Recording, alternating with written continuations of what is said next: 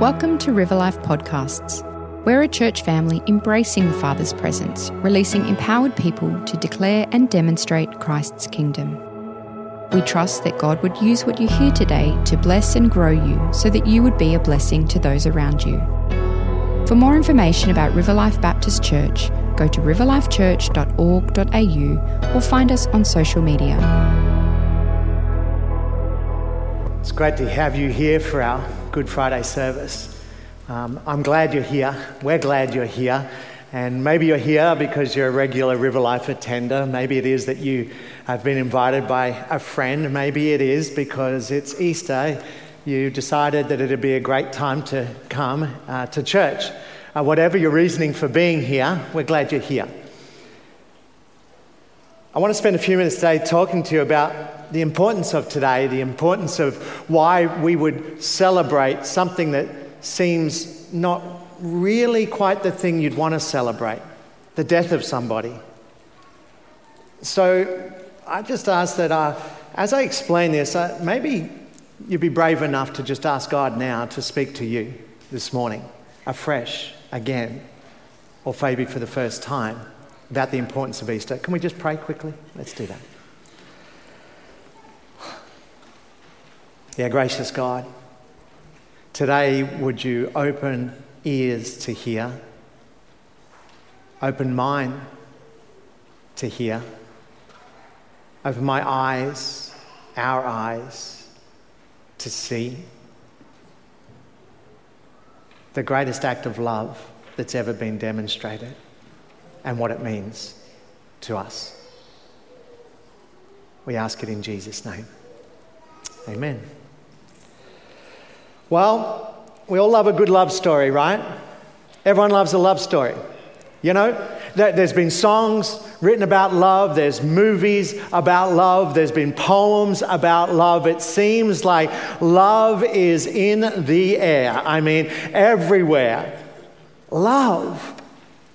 It's a story many of us are either familiar with or wanting to know about. And occasionally you get a true love story that makes a mockery, really, of the recent looking for love in all the wrong places reality TV shows. True love stories, they're a bit hard to find because I think we romanticize what love should be like. Jesus cuts through the romance when he said, "Greater love has no one than this, than to lay down his life for his friends." Of course, next weekend we'll stop for another long weekend, a time to remember and commemorate Anzac Day. But the greatest love story is that we celebrate as Christians at Easter. This story that for some is hard to recognize as a love story because to them it does not make sense. Easter provides for us a time when we can stop, when we can remember that we have been invited into a love story. At Easter, we celebrate love in its purest form. Jesus, the Son of God, shows his depth of love by giving up his life for ours. 2 days later, God declares in an incredible and in a powerful way that Jesus really is the Son of God who died for the sins of the world by raising Jesus from the dead. And on Good Friday, we remember what happened at the cross and we see a love which is none other than God's own love demonstrated to us. And from a human perspective, this love story, God's story, simply does not make a whole lot of sense. God pays the highest price to take upon himself the weight, the sin, the guilt, the punishment of people who not just would care about him, but people who would not care nor return his love. And yet still he extends the invitation right to this day to step into the story of love. The Bible says that the message of the cross is foolish to those who are perishing. Those who don't understand what God has done or his motive for doing it, it seems foolish to believe that God would save us by dying. Think about it. You live in absolute perfection. You are the epitome of unity and communion. Your life is embodied by love and joy and peace, and you decide to radically alter everything. I mean, this is what it was like for Jesus. Pre the creation of the world, in the beginning, Father, Son, and Holy Spirit in perfect and absolute unity together. They are one of mind, one of goal, one of passion. Their existence embodied by love and joy and peace. And then Jesus enters right into the mess of the world and undergoes a life marked with difficulty, with rejection, with pain, and with agony, and leads ultimately to the cruelest death possible, a death on the cross. It doesn't sound like a great love story, does it, so much, particularly for Jesus? Listen to how the Bible describes the life and death of Jesus out of Isaiah chapter 53. It says, "He was despised and rejected, a man of sorrows, acquainted with deepest grief. We turned our backs on him and looked the other way. He was despised and we did not care, yet it was our weaknesses he carried. It was our sorrows that weighed him down. And we thought his troubles were punishment from God, a punishment for his own sins. But he was pierced for our rebellion, crushed for our sins. He was beaten so we could be whole. He was whipped so that we could be healed. All of us, like sheep, have strayed away. We have left God's paths to follow our own. Yet the Lord laid on him the sins of us all. He was oppressed and treated harshly, yet never said a word. He was led like a lamb to the slaughter, and a sheep is silent before the shearers. He did not open his mouth. Unjustly condemned, he was led away. No one cared that he died without descendants, that his life was cut short in midstream. But he was struck down for the rebellion of my people. He had done no wrong and had never deceived anyone." It seems that the death of Jesus on the cross is like a divine experiment gone wrong. However, this then becomes something that God in his goodness turns into such a good thing come Easter Sunday morning. But otherwise would have been a terrible disaster if it ended today. Even though we're here in part to reflect upon what Jesus endured that day, Jesus himself does not speak of the cross like it's a disaster. He doesn't speak of himself as the victim of a tragic accident. In fact, just before he's arrested to be led to the point where he was going to hang on that cross, he said this. He said, "The hour has come for the Son of Man to be glorified." As if to say, this is the hour. This is about it. This is what's about to take place. It's not only going to elicit praise and adoration, but more importantly, it'll reveal the very essence of who I am. And by that, it will reveal the very essence of God's love. This love story. A loving God, prepared to go to extreme lengths to demonstrate his love, to be inviting us in to his love story, to be the recipients of his love. You see, whether you already know Jesus or have experienced his presence in your life, or whether you're just trying to piece all the puzzle together about this story, today is a good day to be reminded of the extent of his love. A love that took Jesus to the lowest of all places for the sake of all people. The writer of the book of Hebrews talks about why Jesus endured such a painful experience. It says, because his heart was focused on the joy of knowing that you, me, us, we would be his. He endured the agony of the cross and conquered its humiliation, and now sits exalted at the right-hand throne of God. What strikes me about Good Friday is we have this incredible act of love through some of the most horrific acts of betrayal and torture and suffering to a guy who didn't deserve any of it. What he did, what he endured, was not for his own benefit, it was for ours.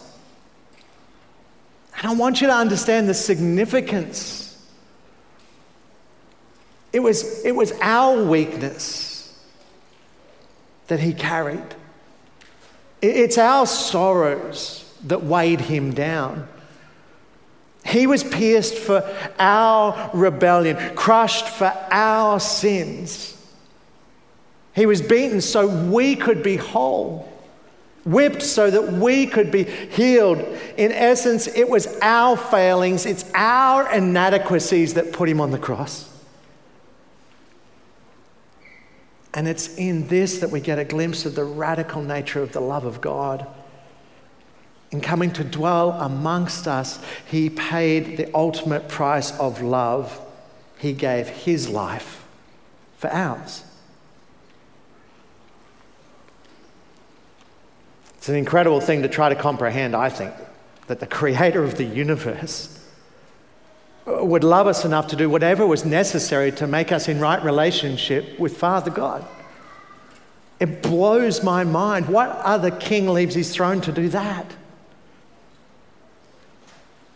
We heard it right at the very beginning of this service. For God so loved the world that he gave his one and only Son, that whoever believes in him shall not perish but have eternal life. For God did not send his Son into the world to condemn the world, but to save the world through him. To all who did receive him, to those who believe in his name, he gives the right for us to become the children of God. And that incredible reality is that God spared nothing so that we could be in this relationship with our Heavenly Father.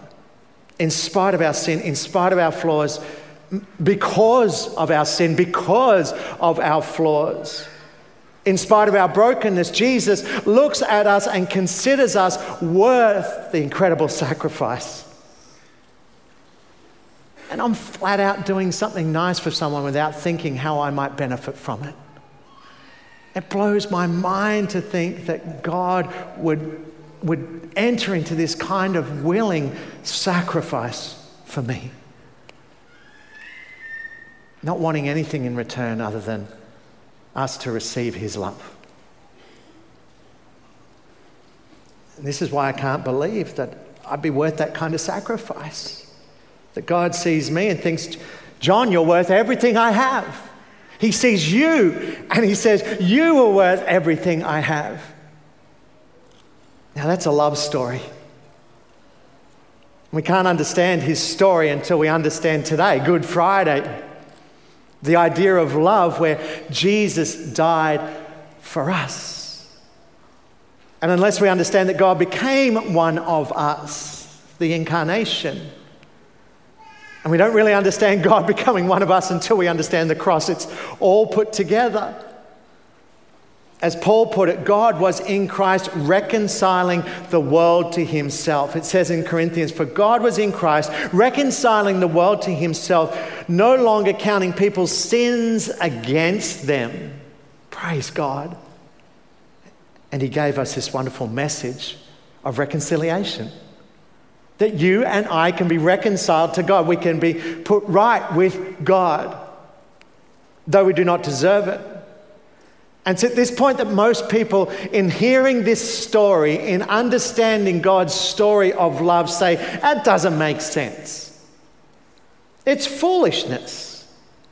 Why would God do that? It makes no sense why God would leave his throne. It makes no sense why he would become one of the creation that he created. It makes no sense. It's so hard for people to comprehend. However, it's also the greatest invitation that's ever been made.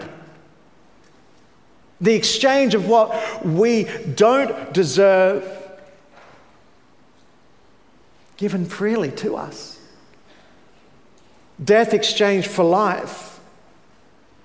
And it's at that point of his story, of God's great story of love and sacrifice to take away the penalty of what we rightfully deserve, that it can become our story of salvation. His story of love can become our story of salvation. This kind of love, this kind of invitation, it demands a response. Let's have a look at what actually happened as recorded in the Gospel of Luke when Jesus was hung upon that cross. You see, there was 3 crosses that day, not just the one. We focus on the one that is of importance, but each cross itself has something to be able to tell us. It in graphic form illustrates an object lesson of how 2 other people can respond to this love story, can respond to this sacrifice of Jesus. Luke chapter 23, verses 32 through to 43. 2 other men, both criminals, were also led out with him to be executed. And when they came to the place called the Skull, they crucified him there along with the criminals, one on his right and the other on his left. And Jesus said, "Father, forgive them, for they do not know what they're doing."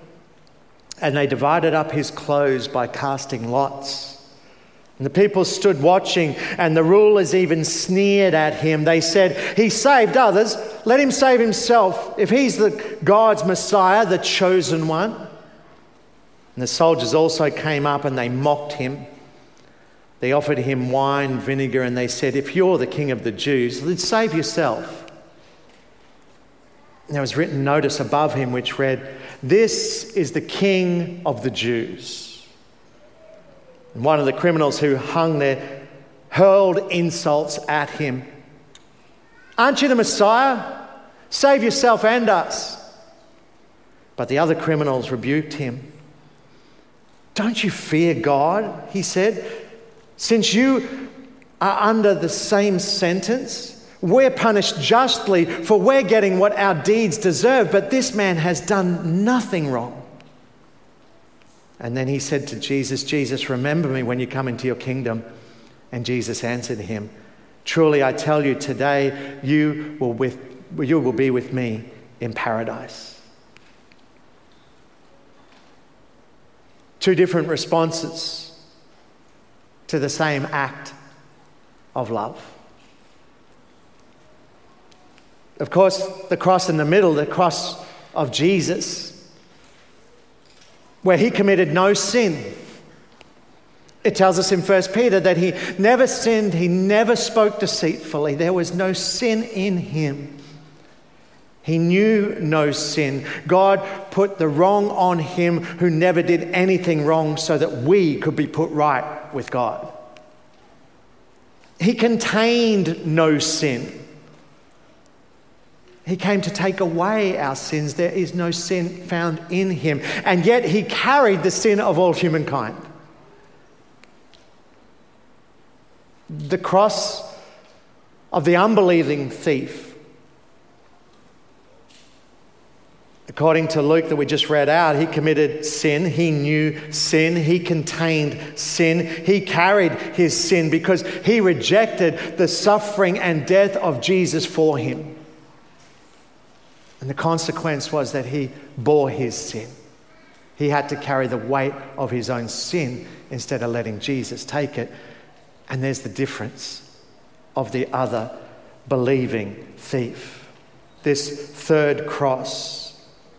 He knew sin. He'd committed sin. He confessed it.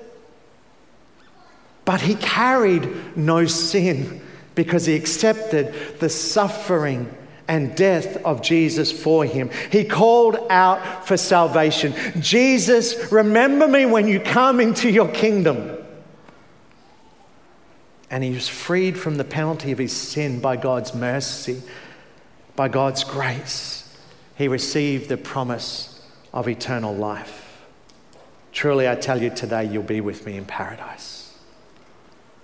You see, the way each criminal related to Jesus made all the difference as to their state before God. It's like, again, in a different way now, he was saying, who is it you say I am? Who do you say I am? What will your response be? Which convicted criminal will you be like? Because if we're honest with ourselves, we're all criminals. We've all sinned. We know sin. We contain sin. Are you going to carry your sin, or are you going to allow Jesus to take it for you? The Bible says that all have sinned and we all have fallen short of God's standard. We're only worthy of death, eternal separation from God. Our works are never enough to save us. Our only hope for both eternal and abundant life is found in Jesus. All who believe in Jesus' suffering and death on their behalf have their sins taken away by Jesus. He personally carried our sins in his body on the cross so that we might be dead to our sin and live for what is right. That's the only way to step into God's story, to make it our story. God's story of great love, demonstrated in the sacrifice of Jesus, can become our story of salvation. What will your response be today? Jesus made a way for God's story and our story to come together, to intersect. If you'd like that to be your story, today all you need to do is to make a decision by simply talking to God, praying to him, telling him that that's what you want to do. That you realize that you have sinned. Sin is in you. But you don't want to carry it any longer. You want to step into his forgiveness. You want to repent to be able to change the way you now see things and turn and follow after him. And if you can do that genuinely, you can say that in your heart, then you can be assured that he will forgive you. And you will experience his love and a brand new life. Your story can have a different ending forever. So I'd like to pray with you, and there's a prayer that is contained in your notes. And if that's a prayer that you'd like to pray today, I'd love to pray it with you. Let's pray. Lord Jesus, I need you. Thank you for dying on the cross in place for my sins. I believe in you, and I open up my life to you and confess you as my Lord and accept you as my Savior. Thank you for forgiving my sins, and right now for giving me the certainty of eternal life and the potential of a full and overflowing life as I live according to your will as revealed in your word. Take control of my life in every part. Let my life tell of your great story of love. Fill me with your Holy Spirit's presence. I ask this in Jesus' name. Amen.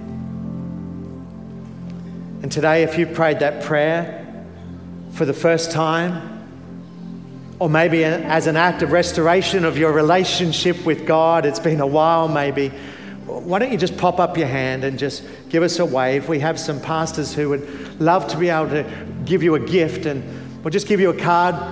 And if you want to fill that card out, just let us know, and you can either take it out to the information desk, or towards the end of our service this morning, if you'd like to talk with someone about that decision, we'd love to be able to talk with you, pray with you, give you a gift of a Bible to help you in your ongoing relationship with God that today you have made a decision to step into. we really do pray that this Easter is something very special for you. Because once you've made that decision to follow after Jesus, it becomes a special day every day, that we're reminded that He's carried our sins. He did what no one else could do.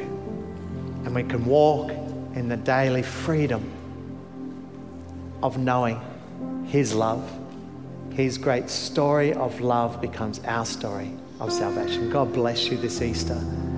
We pray that it's a holy and very safe time for you over this Easter weekend, and we would love to see you again at our Easter services on Sunday and sunrise at 5:30 a.m. up at Mount Cootha. We do pray that you would just have a really blessed time, maybe with family and friends over this weekend, remembering all that Jesus has done for us. Thanks for listening to this River Life podcast. Make sure you subscribe to keep up to date with all the latest content.